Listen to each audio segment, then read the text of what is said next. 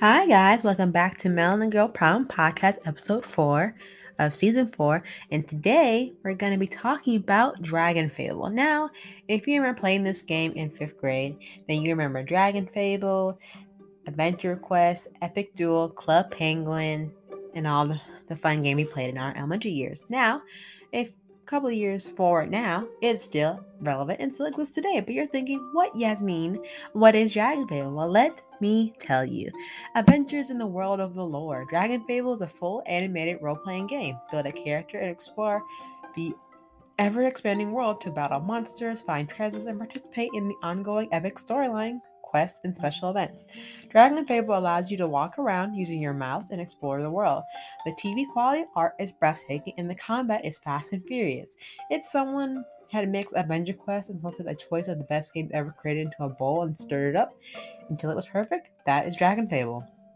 Now, DragonFable has right now, three book selections. So I won't tell you what they are. You have to explore it for yourself.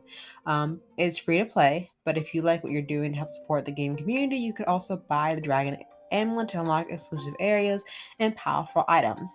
DragonFable is always changing and growing. DragonFable is an online and ongoing professional development. Even as you're reading this, new monsters are being made, new items are being crafted, and new dragons and dungeons are overflowing with horrible surprises are being designed to test your bravery and intelligence. Listen carefully to any player suggestions and feedback on the forum on the DragonFable website, making DragonFable's growth the result of the entire community. It's easy to play. There's multiplayer features. DragonFable is a single-player game, but many quests will allow you to bring up two of your friends' characters with you. You'll be able to take in a lot of in-game characters like Atrix, Galvin, Robin, and Warlock with you. DragonFable's battle system allows you to fight extremely 3 versus 3 battles. You will gain new abilities as you will level up and eventually unlock new character classes. Choosing the right friend to take with you on quests and a little bit of strategy will give you a huge advantage. One of the favorite features on DragonFable that I like to use is the 3-on-3 battles, walking around exploring, new combat system with fast battling, animated cutscene, crossover storylines with adventure quests, 100% crazy style humor, combat and trade skills, NPCs, and monsters you can play. Bring a friend character with you on quests and play versus player AI dueling. Now, what are you waiting for? Come join DragonFable and join the world because the hero is in need for you to play in DragonFable. Now, as a little sponsor of DragonFable Galore and lore, I think one thing that I really liked about DragonFable is that it was free to play, online based, that I played with my friends. It was browser based, was very friendly. It was single player fantasy role playing game development by Atrix Entertainment. It's still running today. When I was talking to my friends in, I think, my second year of university at college, we were talking about DragonFable. We're like, it still exists? We're like, yeah, it still exists. And I'm like, I remember my password when I play it. And mind you, this game came out June 9th, 2006, and it's still running to this day. I think one thing that I really adore about DragonFable is that I created my own characters on different classes. Now, the first profile that I have, I'm a mage, but the second profile I picked was a rogue. Now, no one told me when the beginning started off with that a rogue might be easier with some quests than the mage class. But, with anything trial and error, you find out the hard way when it comes to certain quests what class were easier to do. Now, players can control their character via pointing and clicking on the screen in various areas to navigate the player's character. Most items in the game are simply by running onto them or by pressing a button. They will appear where the point is within reach or outside of the battle. Battling is typically entered by making contact or ending a certain area around a monster. And other times, however, combat can be entered and acted alongside with basic attacks. Such as magic, if you're a mage, fire, wind, air, sword, or any type of other class weapons, depending on what classes you're on. Now, that being said, the plot, basically, a small plot and small summary of the story. In book 1, the player is introduced into the story as a hero from an unknown location arriving to lore, the world of DragonFable. The player is also destined to become the Dragon Lord, who will own one of the 2 great dragons, both unhatched in separate boxes, black and white, at the start of the game. Obtaining the Dragon Ace from the Black Dragon is one of the 2 major storylines of Book 1 and the rest of the game. Players must stop the primary antagonist, I won't say who possesses the White Dragon bot from capturing elemental orbs in order to achieve ultimate power and world domination. This eventually leads to a series of chain reactions and a saga for each orb. These are many smaller stories in the lines of Book 1, among other sagas that I won't get into because that would be a little bit spoiler. But then in Book 2, the player has to save a group of aliens who escaped to lure from an interdimensional creature called Wagoth. Also, the player has to search for the warlock after his disappearance at the end of Book 1. Then in Book 3, the player returns to lore after 5 years to stop the anti-magic organization called the Rose, who have become a major power in the lore, even gaining support from the king.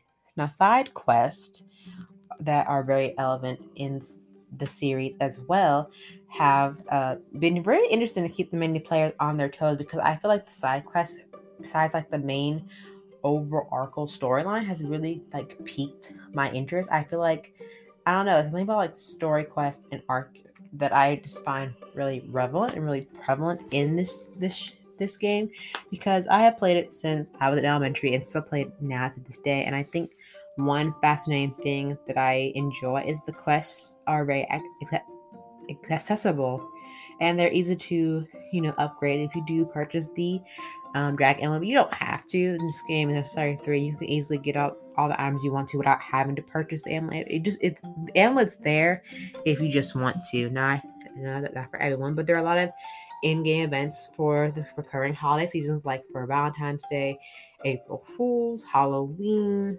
Christmas, Thanksgiving, and so forth and so forth. And I think the lovely world of DragonFable, as I mentioned before, will cross over into another game that we also played. Maybe we as in the whole universe, but to another game called Adventure Quest, where many of the characters came from a crossover from Adventure Quest to DragonFable. Now, Adventure Quest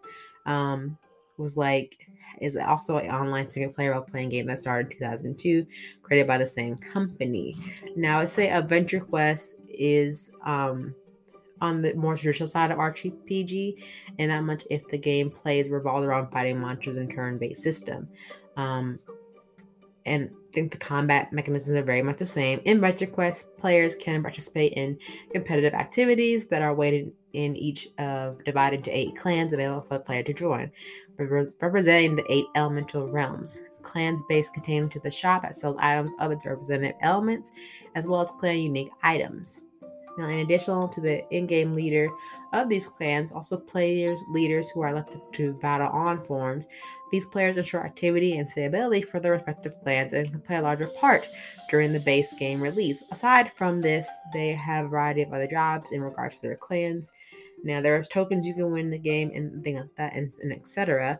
But I feel like when you're playing any type of RPG game, that it takes more of a life of its own, because you get to spend so much time investing into these types of games, especially DragonFable and Dragon Quest, which are completely free and still running up to today, which I thoroughly enjoy. Kind of hit back then the nostalgia factor when going back to Adventure Quest and DragonFable, because I love these games growing up and I still do. And at any big online game, you kind of get sucked down that whirlpool, but it's kind of like step back from the big name games and just like enjoy what you used to get to.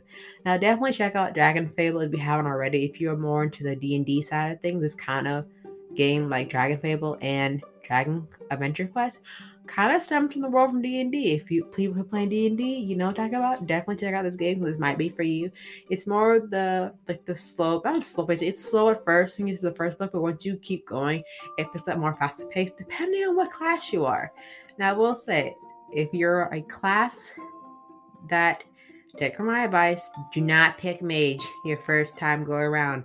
I learned that the hard way that I picked a different class. I picked road, and when I started the game over again, the one quest that I had trouble on, I got through it within a couple of minutes, and I would have been the mage.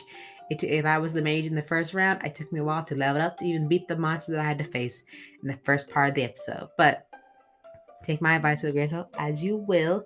I will say, definitely enjoy playing DragonFable.